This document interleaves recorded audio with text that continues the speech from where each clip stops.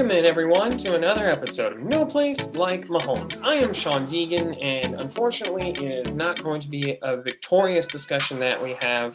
There are several things to get to, so let's not delay. Let's go ahead and introduce the guys. He's ready to tell you why the Chiefs' reign is over and it's all doom and gloom. Jacob Allen is with us. What's going on, man? It's over. We had our fun. Just get up now. He's ready to tell you why Patrick Mahomes is broken again. Sam Blecka is here. How are you, man? Trade him. And I am Sean Deegan, and I think the Chiefs should probably just forfeit the rest of the season. Obviously, all this is tongue-in-cheek. The Chiefs did have a tough pill to swallow with the loss to the Bills, 24-20, a tough game that was very much a back-and-forth battle between what I think is still consensus the two best teams in the NFL currently. Let's get a barometer of how we feel, gents, because obviously I'm being cheeky at the top with the overreaction introductions, but I genuinely do want to know, how are we feeling after this loss? It's a 4-point loss. Chiefs have the lead with a chance to ice it. They're unable to do so. They then get a chance to go down the field with a minute left with what is at least considered by us the best quarterback in the NFL, a position they've been in before and we felt really good about. And Mahomes throws an interception. It doesn't get done this time. So how are we feeling?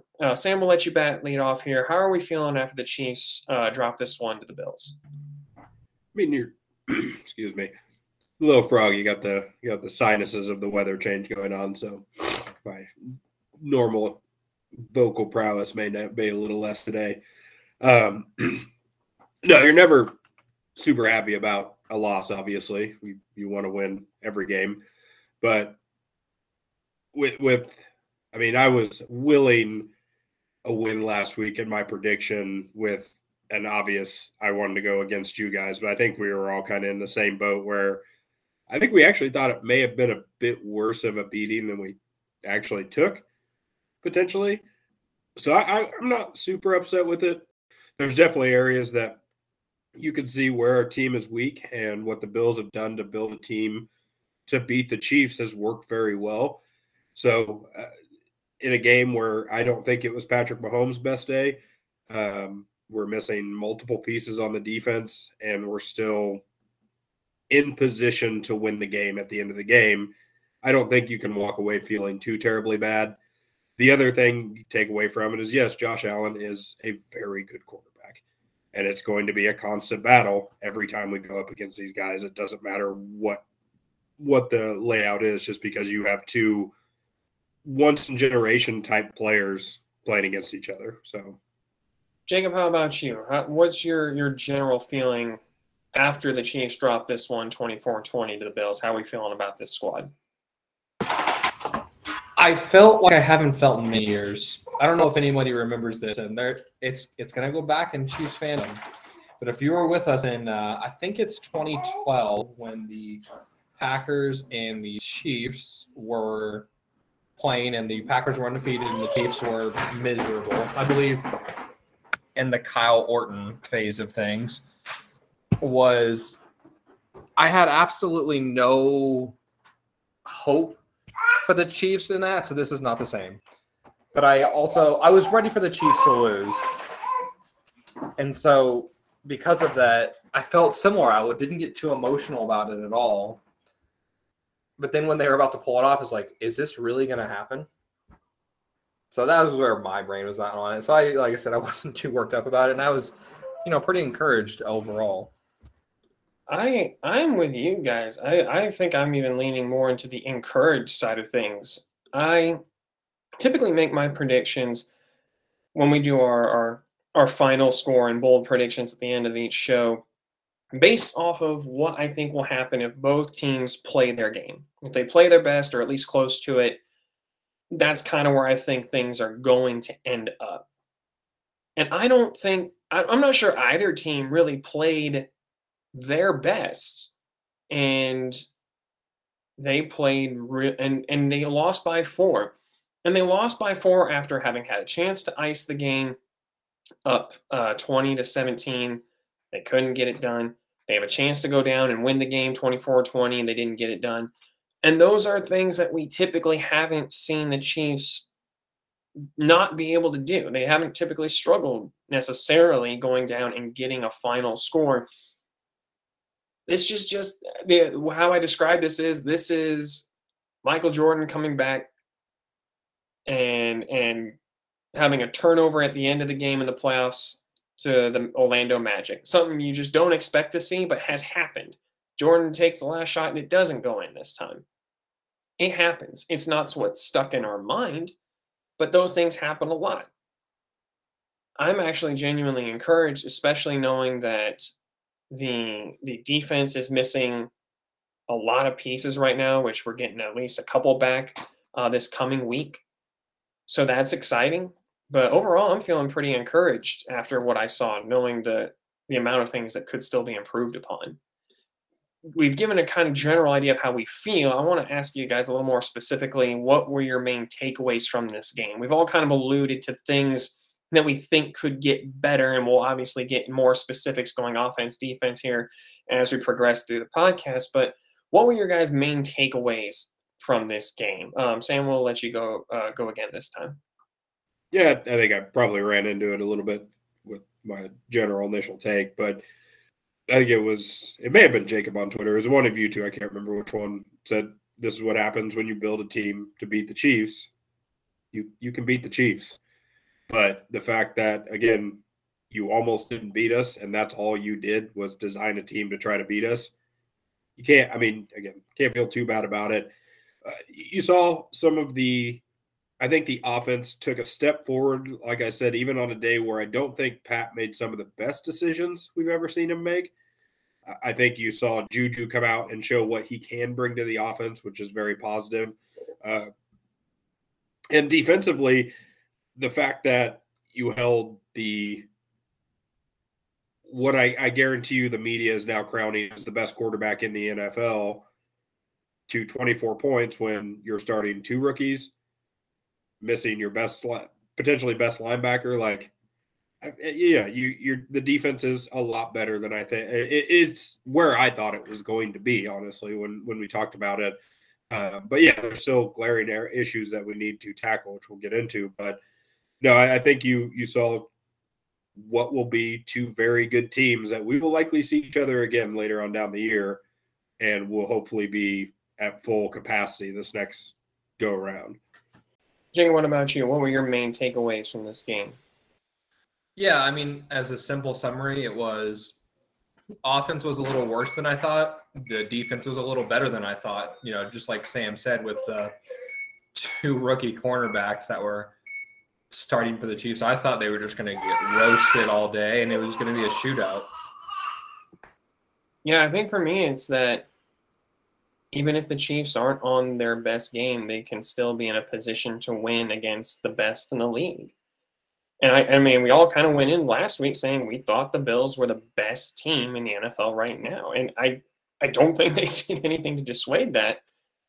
And yet the Chiefs were in it. So I think the thing is that they can still, without all their pieces, not playing their best game, which, to be fair, some of that is attributed to the Bills, but as we'll get into, I think there's some things game plan-wise that could have been improved on to put your team in a better place to win. But I think the depth of this team is something that I think Chiefs fans should get excited about, especially on the defensive side. When you talk about your rookies, corners, and the secondary that's there, I think that you should be excited knowing that the linebacking core is getting Willie Gay Jr. back, and I think you should still know that when Patrick Mahomes had what I would consider a bad day for him, still a solid day. A good day, I would say, outside of the two interceptions as a quarterback. He's still in a position to win at the end of the game. So I think you should feel encouraged. And those are kind of where I was at the end.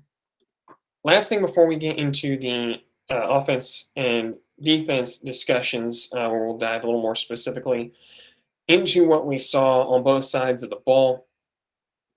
We have to touch on the return of Harrison Butker, who, in the most resounding and definitive declaration, "I'm back," comes back and sets the Chiefs franchise record for longest field goal made at a time where I felt it really shifted the momentum back to the Chiefs going into halftime with a 62-yard field goal.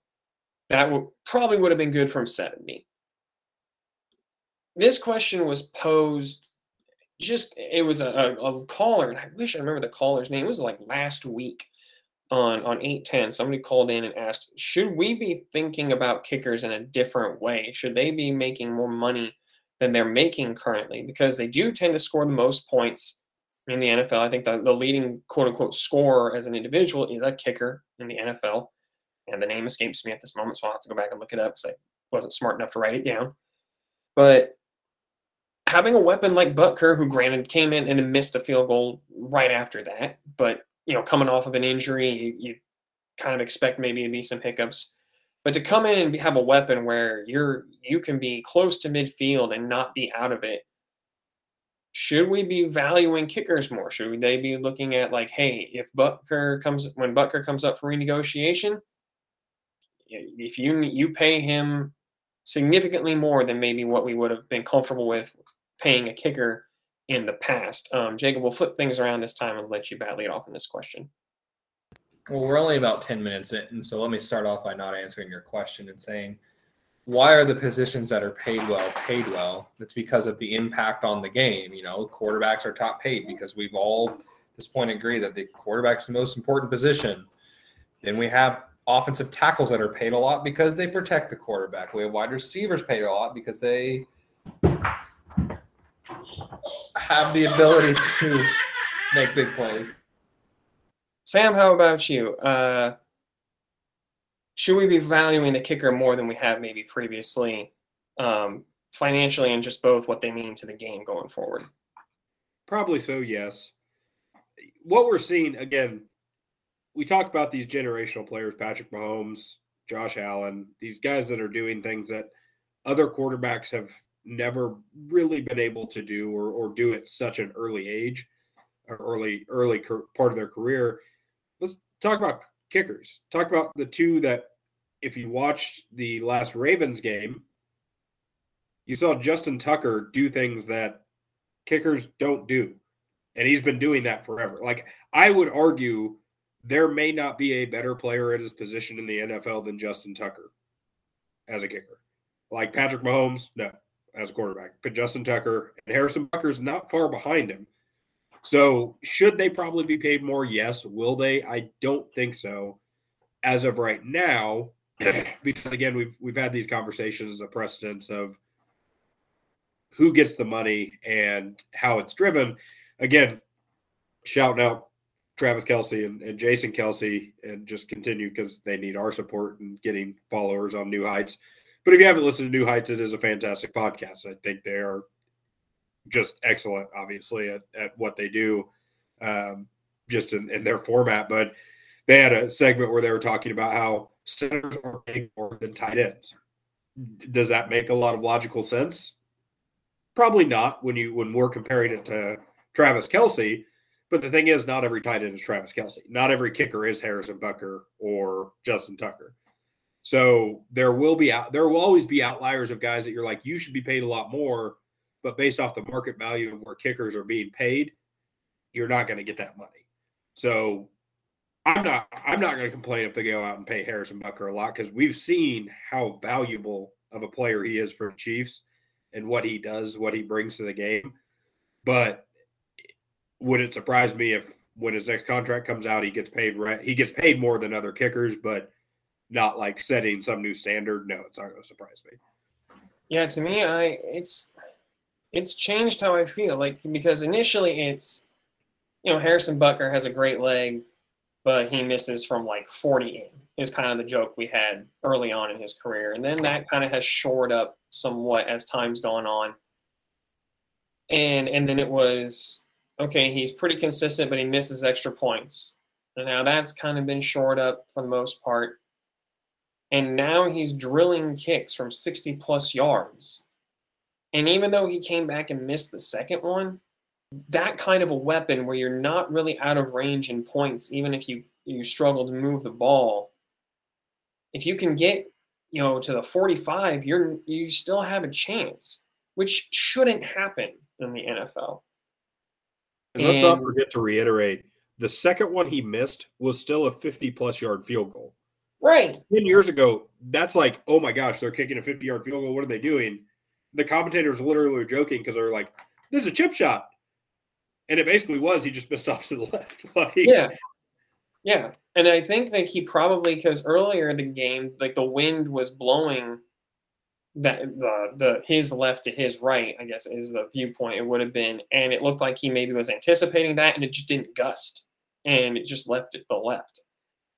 That's going to happen on a 50-plus field goal. It's not like it was a 35-1 that he just hooked.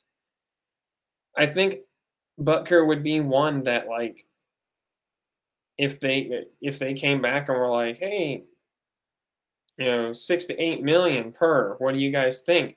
I'd be tempted to be like, God, that's a weapon. Like, we're talking wide receiver, like a wide receiver 2, wide receiver 3 money, or wide receiver 3 probably at this point, the way wide receiver contracts have gone. But he's a weapon that I don't know that you can replace at this point. And not to be like, I'm just using him because he is that on our team. Who are you keeping, McCall Hardman or Harrison Butker? I think that's so sorry, McCall. I think that's I could say that about any third receiver right. At this point on any team with any kicker. I think if you're looking at that value and you're saying, okay, we have to spend this much money on a kicker that can win us a game anytime, or a guy that does something, right? Kicker all day. All right, let's dive in a little deeper to the offensive side of the ball to start. We'll get to the defense next, but let's start on the offense. And we'll start with just one of the negatives, because I think it would be disingenuous to just say, like, it was all roses. I know we all said we're kind of encouraged, but there were problems. There were things that need to be fixed, or things that maybe there's just going to be a problem going forward, and it's important to, game plan around that. Specifically, what I want to start with is the offensive tackles. I thought Orlando Brown Jr. in this game wasn't terrible when Von Miller was on the other side, which, after what he did to Andrew Wiley early on in the game, that was just pretty much what they decided. They're like, oh, well, this is a gimme. We're going to leave Von Miller over here. But it wasn't like Orlando Brown Jr. was doing work against Von Miller when he had to go up against him. And this has been the discussion kind of all year. It's both the tackles are serviceable. Orlando Brown Jr. is a solid, an average to solid left tackle in the NFL. Andrew Wiley is a serviceable to average right tackle, probably best suited to be a super sub, right, where he can play multiple guard positions and can kick out to right tackle when needed. It's probably his best use as an offensive lineman. So for you guys, how would you handle the tackles going forward? How would you best try to help them? Do you think this is just kind of what we should expect for the rest of the season? How are we feeling about this? Sam, we'll start with you. Unfortunately, I think it's what we're going to have to deal with this year.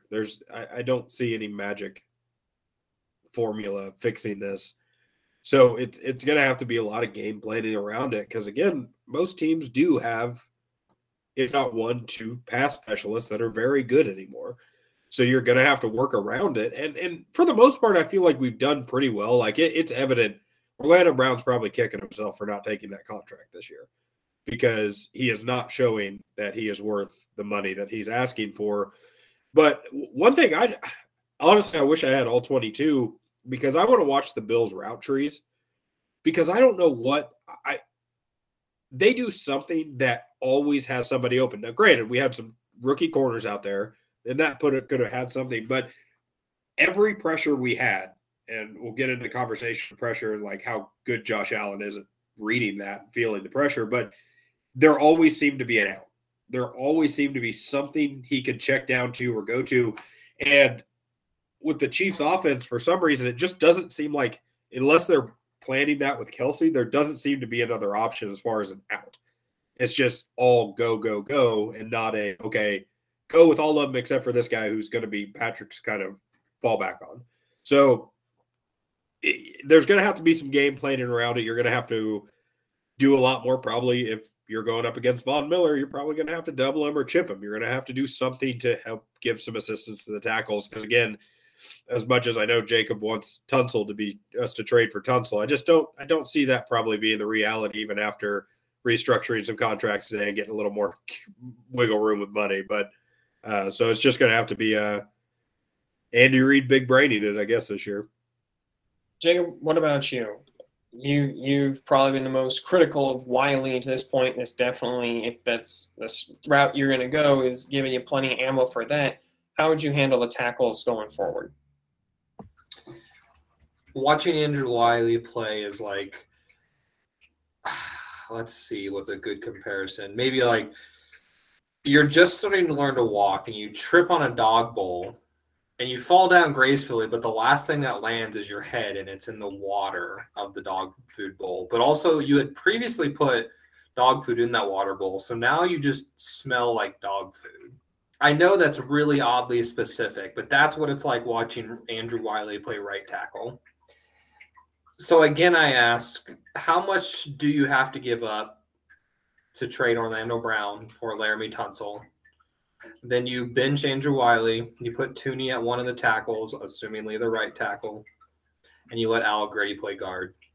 Now in reality, you bench Andrew Wiley, you put Tooney at the tackle, however you see fit, whether that's the right side or the left side, and you let Al Grady take that guard spot. I am hesitant to move players along the line because of two people who know way more about football than I'll ever hope to know.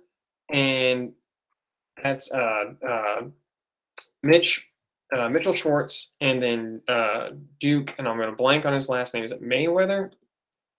It's offensive line specialist. He's got his own camp. It's kind of like the tight end camp, and I'm blanking on his name. I'll look it up here in just a second. I was trying to do it real quickly.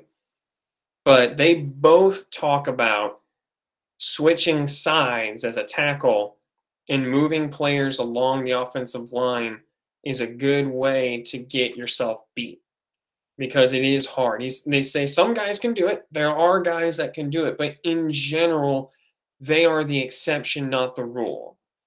So for me, the idea of moving guys around the offensive line, to me, could compromise the integrity of the line, even if it looks better on paper. Like best case scenario, you move Tooney to left tackle, Orlando Brown Jr., you just say, hey, you're going to play right tackle for us this year because we're probably not going to bring you back. And play like Allegretti or Wiley at left guard. Like it sounds good in theory, but it's kind of like that pinch hitter in baseball who comes in and bats .310 in very specific situations, and the entire fan base is saying you should play them more. And then you put that guy every day at second base and he bats .230. And I feel like that might be what happens with Joe Tooney if you play him at left tackle consistently, because he's not a tackle. He's technically perfect as an offensive lineman, but Sam, you're going to have to tell me one way or the other, but I can't imagine the guard, that kicking out from guard to tackle is as easy as maybe some Chiefs fans make it sound. There's just move Tooney out to left tackle, and I don't think that's fair or realistic. So for me, I'm going to be doing what the Chiefs tried to do against the Bills, and that's going to be chip on whichever side you think the biggest pass rusher is coming from. You're going to try to push the other side in the wide arc to try and come around the outside, and Mahomes is going to have to be willing to step up in the pocket and not bail out. I think that's the best case scenario until you can get to the offseason and then address things from there, because I don't want Chiefs fans to count on Lucas Niang coming back and being the answer. I don't think the moving players around the offensive line is realistic, and I don't think the Chiefs would do it anyway. So I think that at this point you're talking about leaving tight ends in, chipping guys on with running backs, and just doing your best to game plan around elite pass rushers when you come up against them. How much do we have to pay to bring Jason Dunn back? Well, he is one of the best at responding on Twitter, and so it wouldn't be that hard to get a hold of him. He's pretty great talking to fans, so it wouldn't take very long. But no, so yeah, it really is in an ideal world, just the offensive line being interchangeable pieces would be great, but each position switching from left to right in itself is a drastic change because you're kicking with a complete opposite foot. Everything changes on that end. And that's why it's so worrisome. Like you think about Orlando Brown, he was a right tackle and they got a chance to play left tackle. He is, I think, probably a predominant right-handed player, which would give him – it's just the right side is going to be a lot easier, I think, for him than it ever would left. Like, I think if he played right, we'd be looking at him a completely different light than we do today. I think Thuney could move out to tackle. I think he's such a skilled player. It's probably not the fit for him because he's too small. You need the length at tackle, but I think he is so technically sound that he would be – I would prefer to – if you were going to have to shift guys, I would want to keep him on the left and move him to left tackle and then move Orlando Brown over to right, because I think that would be a better mix than leaving Orlando Brown there, shifting Thuney over to the right, doing a lot of that movement. I'd rather just do one because that eliminates at least Thuney having to change. And I'm assuming he can probably do both regardless. But no, it's not as easy a fix as just plug and play with offensive linemen as much as it would be nice. And that's why it is nice to have those swing guys that can do a little everything. That's why Wiley has such value, is that even though he may not be the end-all be-all, it's the starting right tackle, the fact that he can play every position along the line, bar center, it is very useful. It's a great help for the team. So it's a conundrum for sure. And I don't think, like I said, I don't think there's a magic formula anywhere that you can fix it, except for maybe somehow bring the Chiefs line back and just play that, swap out a couple pieces here and there. You know, who would you, if you could bring that line back and bring it in today, and we still had our players, who would you swap out? I mean, the easy one's Rofe. Rofe, obviously. That's an easy call. And then John Tate at right tackle, and then Shields. Like, I love Trey Smith, but those three I'd have to go with. And then I think it's a debate at left guard, and I'd probably keep Humphrey at center. I play Will Shields at right tackle. Over John Tate? No, I'm just saying, like, I'm taking Will Shields, and I'm playing him at right tackle because I like to just put guards at tackle. I just play 6 offensive linemen the whole game. Dude, go max protect, just go goal line set every time. That'd be great. Brian Waters, I mean, if you want to bring him along, he used to be a tight end. Hey. Let's do it. I'm in. Also, I found the guy's name. It's Duke Manyweather is his name. I was close. It's Manyweather. He's referred to as offensive line guru. He's actually hashtag O-line masterminds on Twitter. He's at Big Duke 50.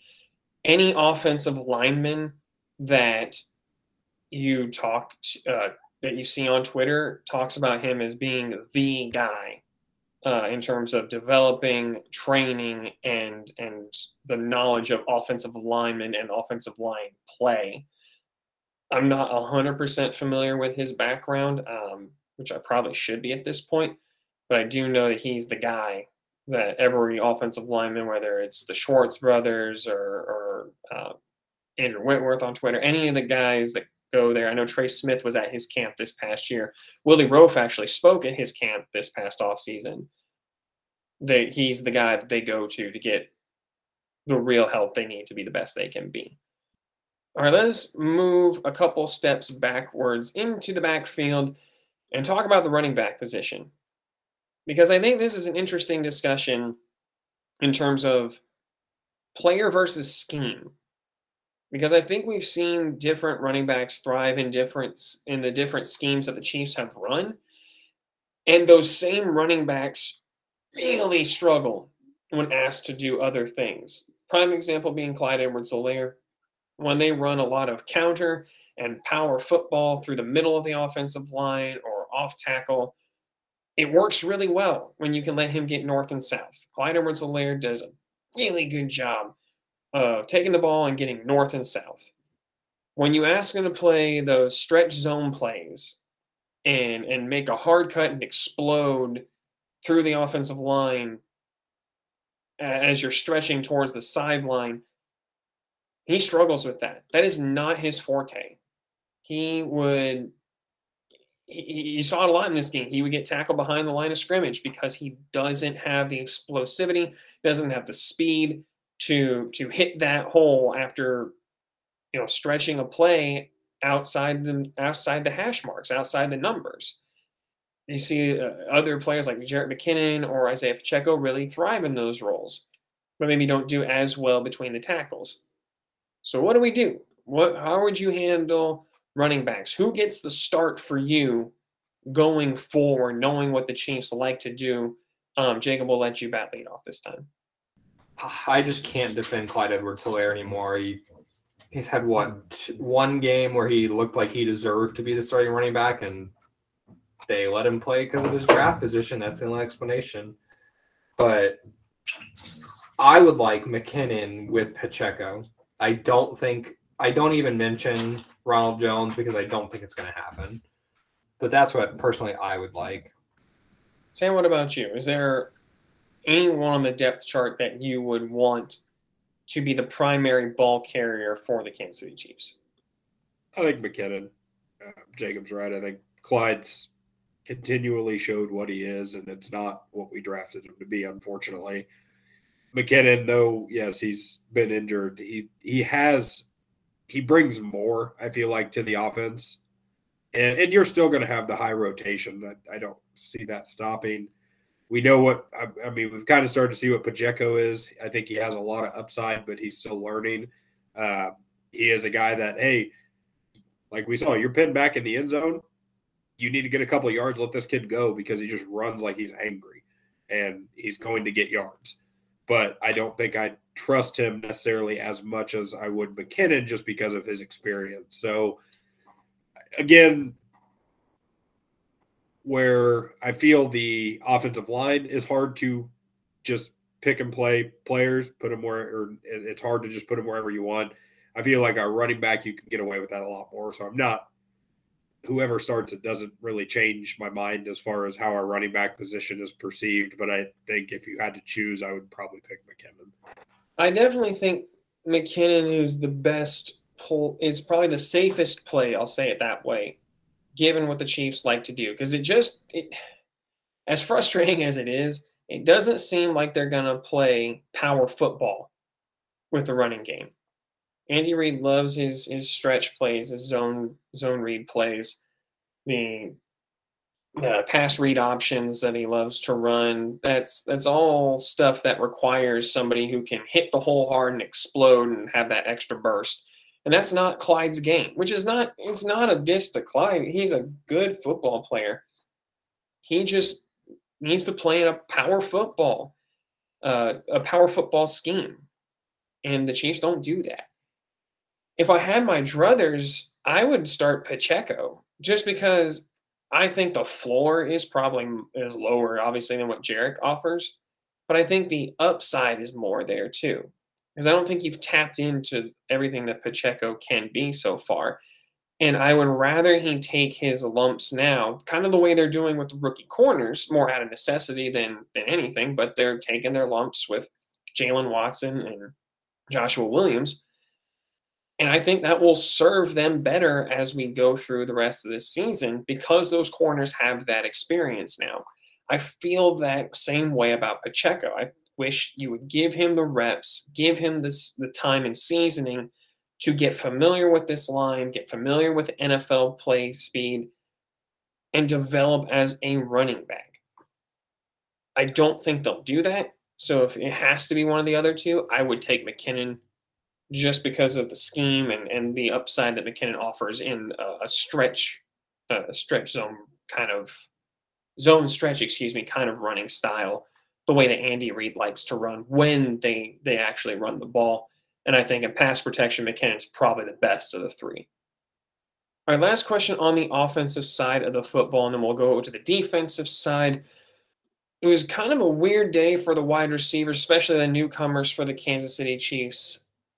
Juju Smith-Schuster has a 2018 kind of Juju Smith-Schuster game. He goes 5 catches on 5 targets, doesn't drop anything, doesn't miss a target, 113 yards receiving with the touchdown on his big 42-yard catch and run, where he's able to take the hit, bounce off tacklers, and then let them run into each other trying to get back a hold of him, and he scampers into the end zone for 6. On the flip side of that, Marquez Valdes-Scantling has 3 targets and no catches. The one catch he had would have been a touchdown if not for the illegal man downfield. I think it was on Tooney at that point in the game. It was the play right before Mahomes throws his interception. And that negates his catch, his touchdown, and he doesn't get another catch, I should say, for the rest of the game. Does this game make us feel better or worse after how these wide receivers performed? And we can expand it beyond these two. Mecole Hardman had a pretty good game, 3 catches on 4 targets with 42 yards and a touchdown. Sky Moore gets those 3 targets, but only the 1 catch. It's kind of a mixed bag. So how are we feeling at this point about this wide receiver core? Better or worse? Sam, we'll start with you. About the same. It's just, you saw, we're still, as Chiefs fans, we're still searching for, we need Tyreek. You're never going to get Tyreek back. You'll likely never see a player like Tyreek. But you've got guys that can fill the roles, and you're never going to see, that's the thing is, it's not going to be one guy anymore. It's not going to be like Tyreek. MVS isn't going to get a catch every game. These guys are more, I think Juju's your obvious, more complete receiver, where the rest of them are, at this point, more gadget-type players. Or fit a specific niche, and sometimes those niches just don't get the targets that we want them to. Mecole had a good game. He still kind of has that. I think they pointed out on the broadcast where he does things so well sometimes, and then that one route where if he just would have broke it flat instead of continuing upfield, easy first down. And it's just little stuff that you like. Oh, come on, man, just develop to the point we want you to develop, and it just doesn't seem to happen. So, he, again, kind of where he's like Klein, where we know what he is at this point. And then Sky Moore, just kind of still Sky Moore, where we'll see what ends up coming up of him.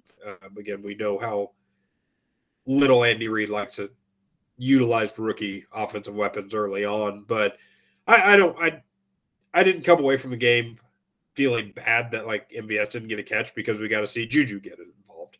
So it's just the realization that, it is a very different wide receiver core than what we're used to, in that it was one guy gets all the targets, and then you have auxiliary pieces here and there that will maybe get one every game.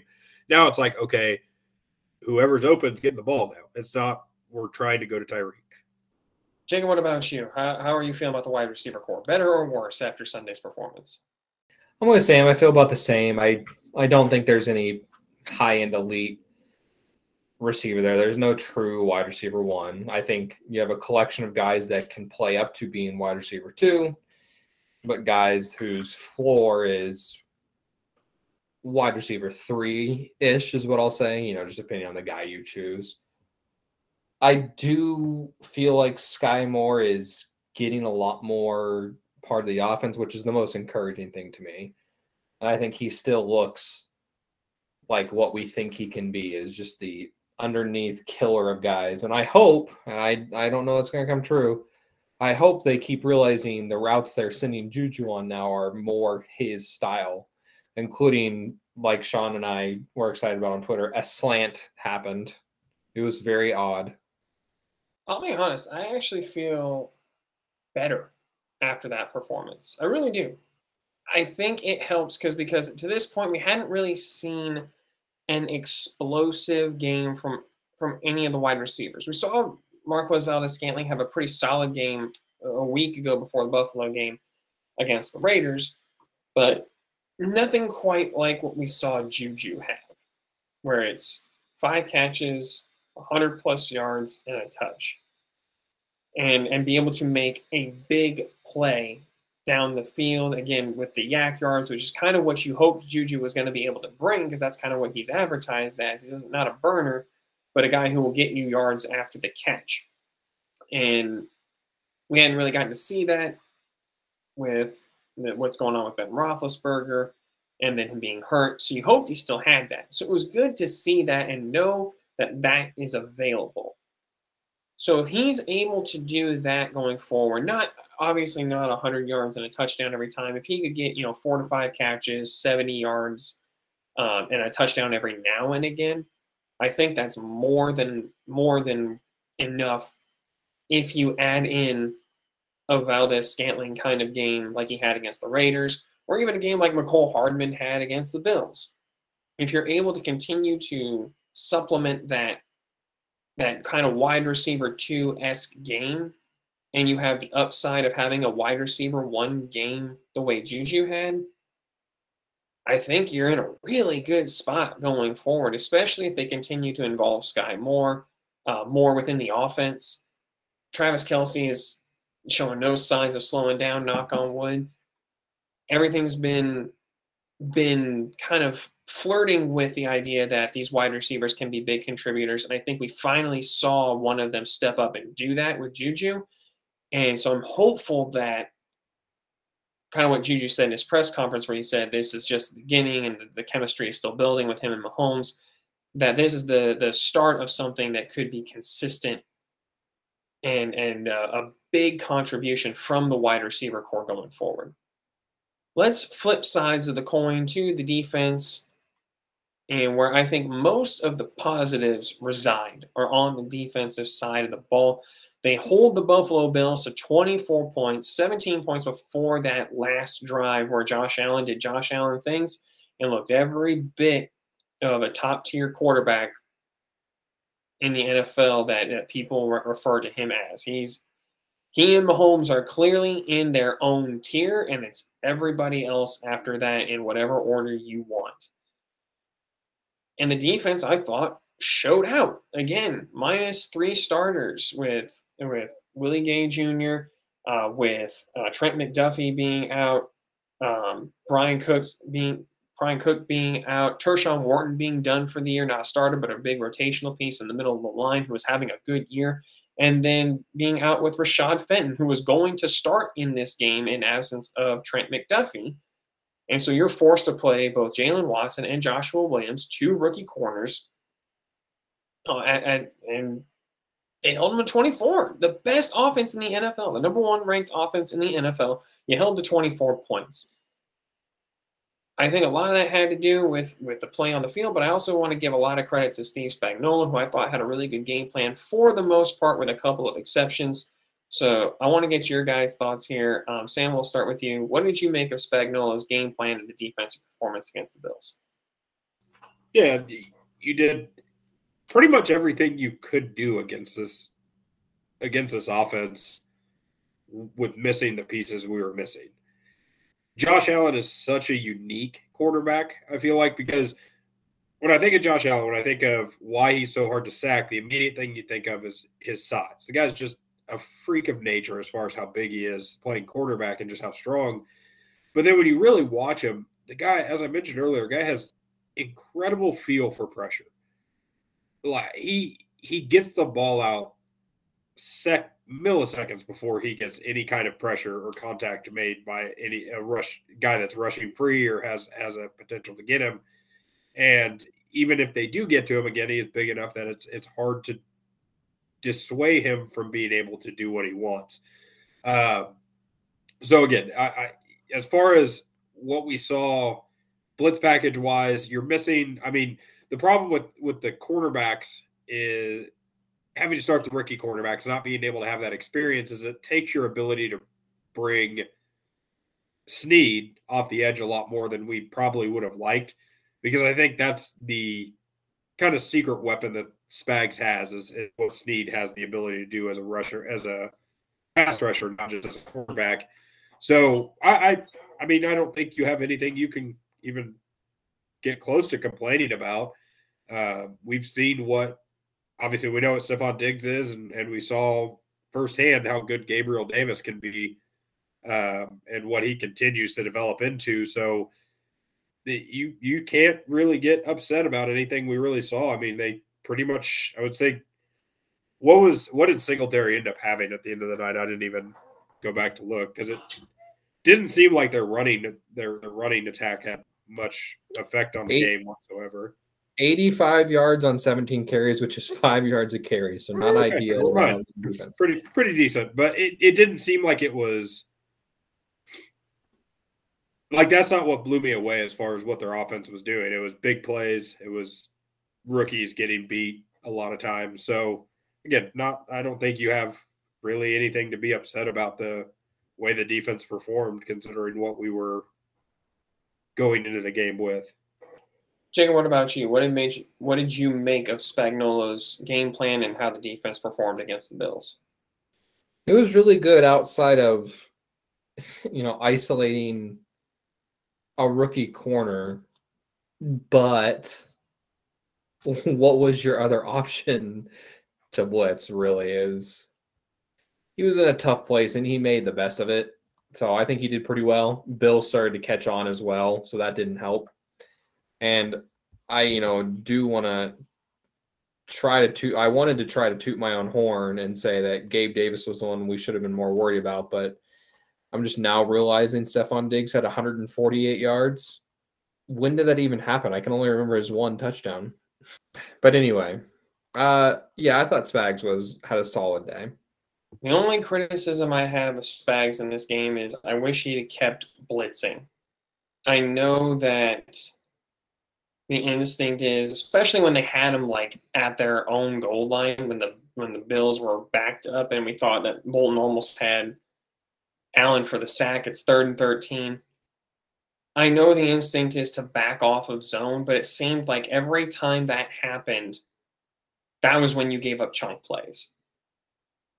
When they blitzed, they had Josh Allen rushing.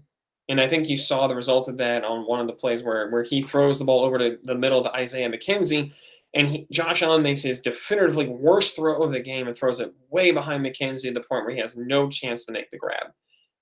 He was just sped up. I think you saw the most success when the Chiefs blitzed. I think the problem is that you also saw the Chiefs get burned twice by when they blitzed on 3rd down with Joshua Williams, which, to your guys' points, I thought Josh Williams actually had pretty good coverage and got better as the game went on. Josh Allen just made some great throws, and Gabe Davis and Stephon Diggs are pretty damn good. So the only thing I might have changed there is on 3rd down in those situations, maybe do a zone blitz. Just don't leave your guys on an island. I guess that would probably be the one thing I might have changed in retrospect, again, with hindsight, as opposed to, a game plan going in. But even with those, I wish that they had kept blitzing, because I think that's when they had the most success, because the Chiefs right now are really struggling to get a pass rush with just 4 outside of Chris Jones. Which does bring us to our second topic on the defensive side of the ball, and that is, how concerned are you with the pass rush when the Chiefs only bring 4? Because that was an incredibly stark difference when you watched this game. When the Chiefs blitzed, they got significant pressure. When they didn't, Josh Allen had a lot of time. And that is concerning. We know that George Karlaftis has a lot of upside. He's shown flashes. He's still a rookie, and I don't think it's fair to put all the expectations on him. Frank Clark, we kind of know what to expect at this point. Carlos Dunlap has had some nice moments, but he's a rotational player at this point in his career.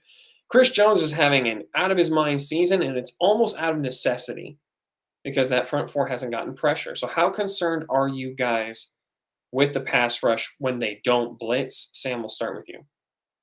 Again, I think this will be the topic we beat to death throughout this year, unless we were able to go out and get somebody to a pure pass rusher. Because again, you I honestly thought Frank Clark looked good in this game. I think against other quarterbacks, he probably would have had at least one, if not two sacks potentially, where Josh Allen just is able to get, like I said, just feels pressure so well, especially since Frank was coming off the right-hand side or Josh's right-hand side, so he could see him the whole time.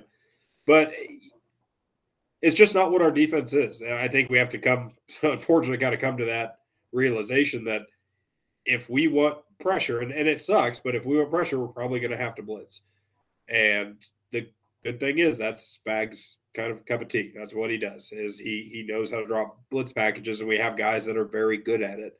So I think we'll see, again, Karlaftis, as we kind of talked about, and I think after the very first game, if he can figure out any move, anything, he will become a exponentially better player. He just doesn't have a move right now. Maybe they need to go and get Tamba to come back and be like, hey, Tamba, teach him something. Show him something. Just so he does anything but just run forward, because right now that's his ability, is just going forward and pushing guys around.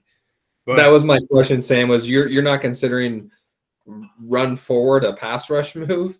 I mean, it can be effective at times. Like if he was going against Andrew Wiley, that might be pretty effective, but he's not. And so it's not effective as much as we would like. So, yeah, I think you have to kind of come to the realization that the defensive line is kind of what it is. I don't think we're going to see drastic improvement. Yes, Chris Jones is Chris Jones, and he is. Orlando Brown is not earning himself a contract. Chris Jones is earning that man some money. Even at later stage of career, he's showing that, yeah, I can still do whatever I want when I want, and just don't get calls. So, Jacob, what about you? How are we feeling about the pass rush when it's just 4? Well, let me ask you a scary question then, because it keeps coming up all season. The Chris Jones, that was just a dog hitting her dog cone. It's been a week. Scratching her dog cone. Would you trade Chris Jones if he's going to bring back a mountain of picks? I don't know my answer. That's why I asked, because I'm scared to death to be like, well, what are they without him? But what would they be with more guys, but more unknowns? This is the ultimate dynasty fantasy football question, because if it was the off season, I'd be like, absolutely. Because in the off season, all you're worried about is building. You're talking about diversifying assets. You're trying to get younger and all that stuff. That's what you do in the off season. A good example is a guy like Nick Chubb. In the off season, everybody can't get him off their team fast enough. Oh, he's a 26, almost 27-year-old running back. He doesn't catch passes. Let's trade him. In season, when he is just balling out, he's like, you can't take him off my team, not even for 3 first-round picks. I think that's how I would view Chris Jones. Like if it was the offseason and you asked me that question, I'd be like, yeah, if you can get a Tyreek Hall for Chris Jones, you do that in a New York minute. And it's probably still the right answer in season, but man, watching how he has played so far, I don't know if I could do it. He's been elite. I do mean the offseason. I don't mean during the season. I'm new to the whole dynasty thing, Sean. I'm doing things backwards because I traded Sam Howell for Aaron Donald this week. So I think I won that one, and I got way old. I would take it. But no, it is a tough question because he shapes so much of your defense. It almost comes to it gets to a point where it's almost damned if you do, damned if you don't type situation, because it's like you could make so much, but at the same time your defense suffers so badly. So I guess it depends on what's coming out in the draft and how you feel about those players. Like if Jordan Davis was coming in and you could have gotten him, maybe he could replace some of Chris Jones' production, but who knows? Yeah, I'm nervous about this front 4, man. Like, Frank Clark had one good move and he didn't get home. Chris Jones he's playing like the best defensive tackle in the NFL this year. He's playing even better than he's already been, which is, I hope, a huge compliment to him. But man, and I like Karlaftis. I think he's shown much more than I anticipated. But this was the kind of game that made me worried about him as a draft pick. Is that he's a try-hard guy. He's a high motor, high effort guy that is kind of raw and still developing, and not someone that you can rely on to be your Justin Houston, your Derek Thomas, your Von Miller. He's not that guy. Without having that guy, I think you're going to have to keep blitzing. I think that should be, and thank God it's Spags, because Spagnuolo is a great designer of blitz packages, but I think you will be expecting an awful lot of your secondary going forward. Yeah, and I think it would be amiss to say, I mean, I know he's not the all-star, but again, we also have to think about the fact that we lost Tershawn Wharton for the season. So that's one less piece that you have to rotate in with that. And he's more of your pass rush specialist defensive tackle. So it's one less piece you have to play with. I guess my biggest question is, who on the Carolina Panthers do we need to convince to get in an argument with their interim head coach so we can trade a 6th-round pick for him? Because that apparently is the fire sale that's going on with the Carolina Panthers right now. It's Brian Burns or bust, man. That's the dude. That's the guy. At this point, I'm I know I said I think it was 2 or 3 podcasts ago, I said I don't know if I'd give up a first, but I'd probably do 2 seconds. I'd be running to the Panthers facility with my 1st-round pick, being hey, take this from me. I want Brian. I mean, I think you could probably do it for a 5th and a 6th with how they're. I mean, we'll see what McCaffrey ends up getting traded for, because if he gets traded for anything less than a 2nd or anything, if he doesn't get a 1st, if he gets anything less than a 1st, let's go at him with here's a used bag of footballs. We will now take Brian Burns from you. Thank you.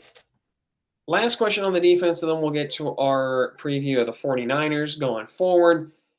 How are you more or less concerned after watching the rookies? I've mentioned Joshua Williams and Jalen Watson. Another player, not necessarily a rookie, but Deon Bush was forced into action because Brian Cook was not able to play in this game. How are we feeling about the rookies and just the youth in general of this secondary after Sunday? Are we more or less concerned? Are we feeling good? How do we feel about them after having seen them against the best offense in the NFL? Jacob, we'll let you bat lead off this time. I really was encouraged by both guys because they were sticking with their guys most of the time. And it seemed to me, and again, this could just be me being lack of knowledge, but it seemed to me like it was almost like a ball skills thing that I hope they can be taught. I feel like I bring the guy up once a week, but Travarius Ward is who I feel like is a great example of a guy that just looked awful when they first started playing him. But he's always right on the guy. Then eventually he figured out how to at least turn his head around and not locate the ball because the man was blind, but at least knock it down. Sam, what about you? How are we feeling, better or worse about the secondary after this one, knowing that they might be called upon with Spags having to blitz more and more? Yeah, I don't think you can feel bad about the performance. You want to talk about a trial by fire. That is what just occurred on Sunday, was a trial by fire for these quarterbacks. You've got one of the best quarterbacks in the game, with 2 of the better wide receivers in the game, probably, I would say both top 15 pretty easily. And you're expected to go one-on-one with them. You, like Jacob said, you do pretty well. You give up some plays that I don't even know if some of those plays, I don't even know if a veteran or quarterback would have made much of a better play on some of them. They were just good plays. It happened. So I'm again optimistic of the youth that they were able to bring in this last year with specifically 2 quarterbacks, Deon Bush, and then I think Brian Cook we've seen him play quite a bit. I didn't notice him a whole lot this game, But I feel like the past several weeks we've seen him quite a bit, and I think he brings a different dimension to the safety position of just his size that I think is a very positive. So I'm fully optimistic with what their ability is, and sometimes you just have to roll with what you got. And fortunately, what we got is, even though they're rookies, they're playing pretty damn well. I do want to also chime back in with something Sam just said, but Sean had said earlier, and I agree that I think one of the weaknesses of Steve Spagnuolo in our Chiefs' lifetime is that he just doesn't play rookies, and it seems to come back to bite them, or just play young guys.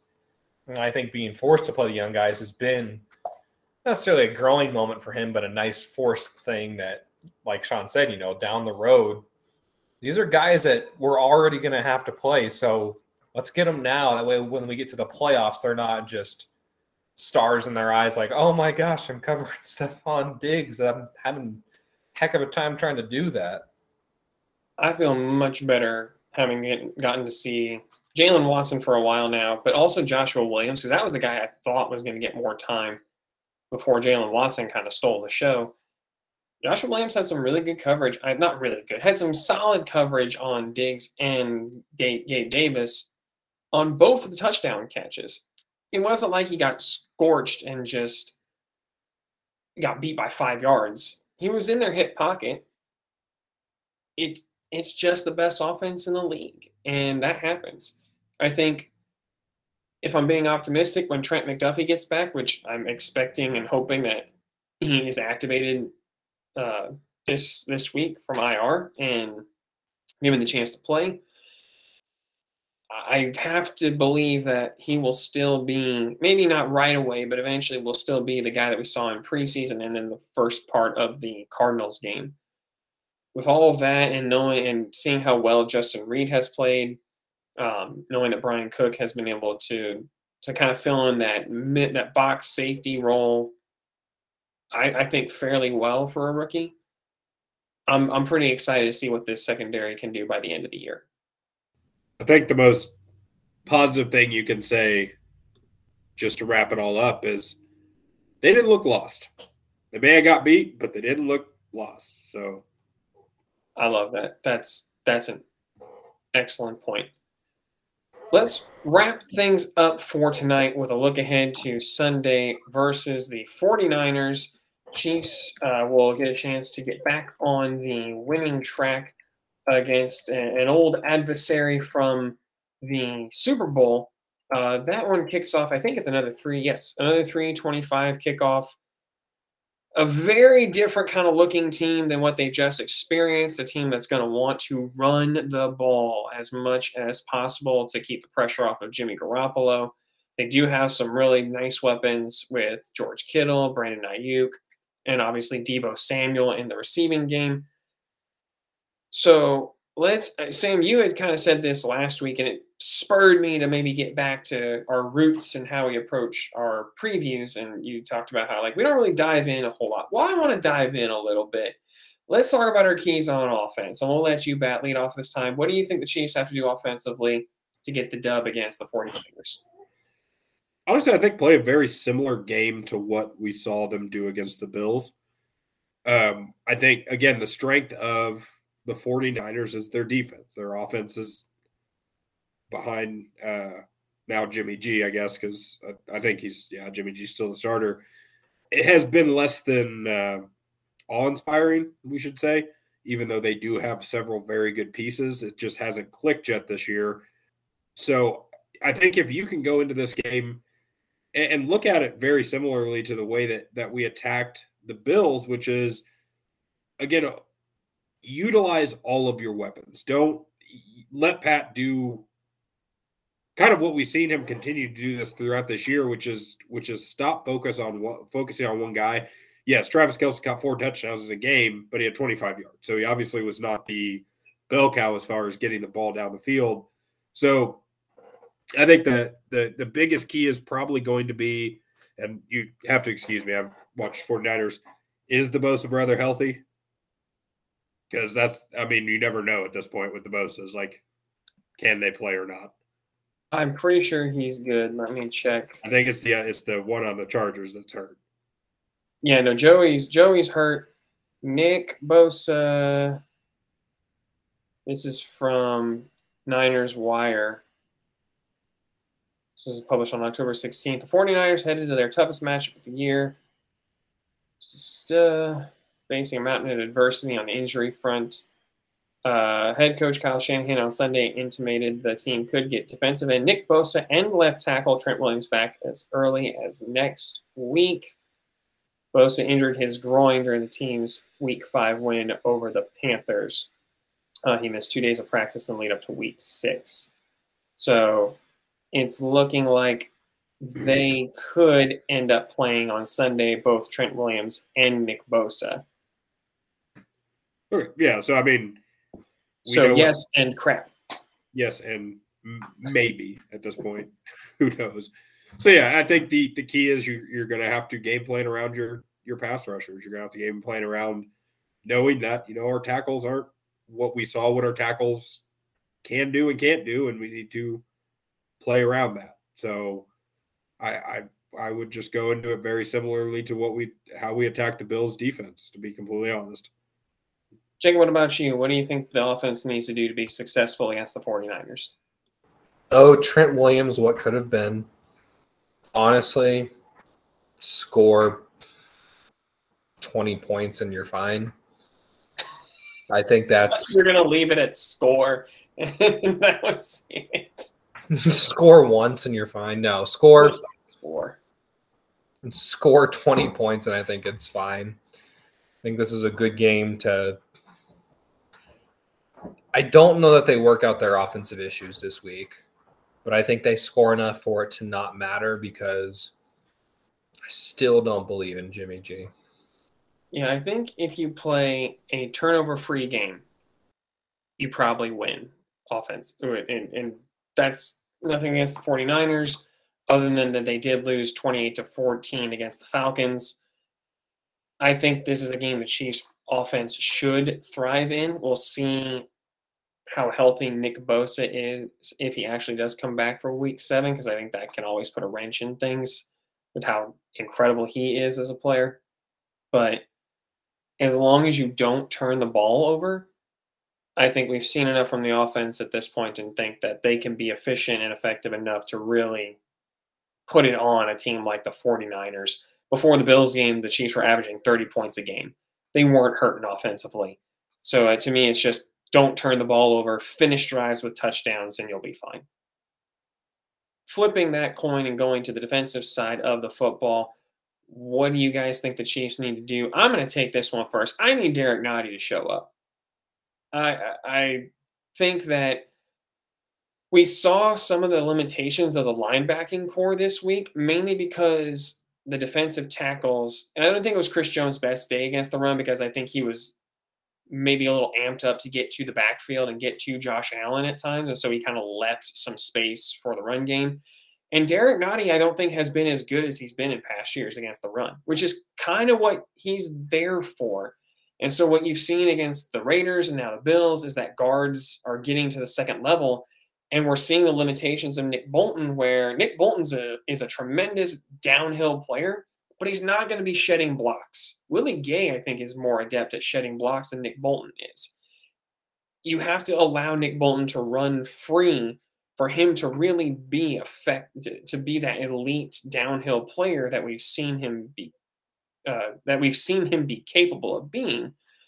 The minute he gets a guard locked up on him, that's it.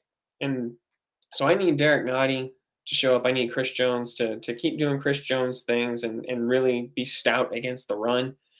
I think as long as those things happen, I've still liked what I've seen from Colin Saunders. I think he's having a terrific year for what I expected from him this year, which was not a lot. So I think I just need Derek Nottie to show up. Jacob, what about you? What do you think the defense needs to do to be successful? I need Willie Gay to have a Bobby Boucher Bourbon Bowl performance. But yeah, you're right. Stopping the run's everything this week, because then Jimmy G literally just has to drop back and pass, which is not going to be good for him. Sam, what about you? Defensive side of the ball. What do you think the Chiefs need to do to get that win? You said Bobby Boucher Bourbon Bowl. I was saying Undertaker rising up from the mat. It's really gay. Like just the sit up and it's time.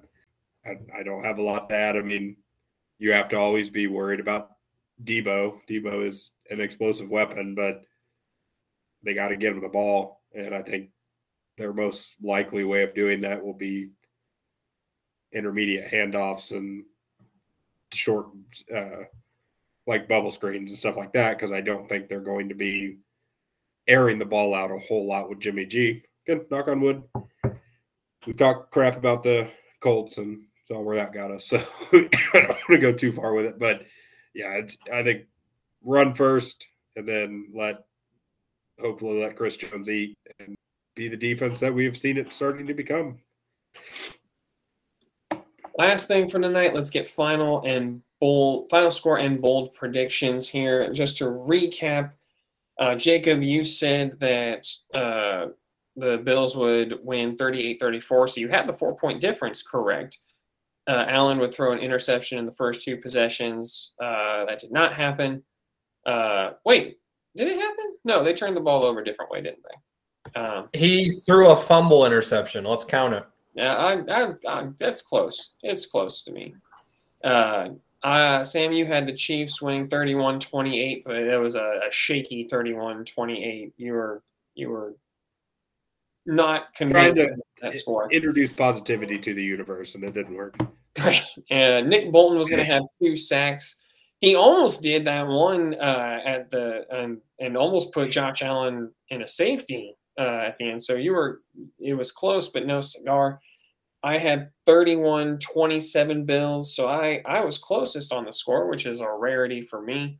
And I thought that Leo Chenal would force a fumble on Josh Allen, which did not happen. Leo Chenal, I saw in the field a handful of times. I was going to say the same thing, Sean. I saw Leo Chenal get on the field. Yeah, I need to quit picking Leo Chenal to do things. That's not fair to him. It's a third round linebacker, fourth round linebacker, one of those two, mid-round linebacker. Either way, I think, Sean, what you're saying is Brett Veach just needs to trade all of his third and fourth round picks. I'm not going to bail on Chenal yet. It's early. It was the Bills. So what are we feeling this time, guys? Jacob, will let you lead off for final score and your bold prediction. What have you got against the 49ers? Let's go with 24-13 Chiefs. So more of a traditional score this week. And we'll go with George Karlaftis is going to have an actual pass rush move and record 2 sacks. We're getting real bold. But more bold is the first part of it. Especially if Trent Williams comes back and he's able to do that. That would be impressive. Sam, what about you? Final score and bold predictions. What have you got? Oh, let's go bigger score this week. 31-17 Chiefs. I think we come out and put it on them. Say bold prediction. Got defense a lot. No, I give him some love. McCole Hardman, let's go 75 yards and a touchdown. Woo! Did hell freeze over? Yeah, Sam's pumping up McCole. I'm actually excited. I hope McCole goes sickness, off. Gotta blame it on that. I agree. I think the Chiefs put it on the 49ers. I don't think they're a very good football team right now, even though I think they have some exceptional pieces. It just seems like they haven't been able to get things rolling since the Trey Lance injury. Losing to the Falcons does not inspire confidence, even though the Falcons had things rolling when Trey Lance was in there. Huh? They had things rolling when Trey Lance was in there. Fair. I am also of the mindset that it's going to be a bigger score. I also had 31 for the Chiefs, but I actually don't think the 49ers even get to 17. I'm going to say 31-14. Chiefs get the W. And I'm going to say that 3 wide receivers are above 50 yards or above. I'm going to make that a bit bigger. I'm going to say 55 yards receiving. 3 wide receivers record 55 yards receiving or more this coming week against the 49ers, which has not been done as of yet, to my knowledge, without actually having looked at every box score before saying that. That will do it for us tonight. We appreciate you guys joining us each and every week. Even when it's not a victory discussion, it's always a fun discussion, and we appreciate you guys being a part of it. Hopefully this coming Sunday will provide us with a victory to talk about. Until next time, you all stay safe out there, and we will talk to you next week.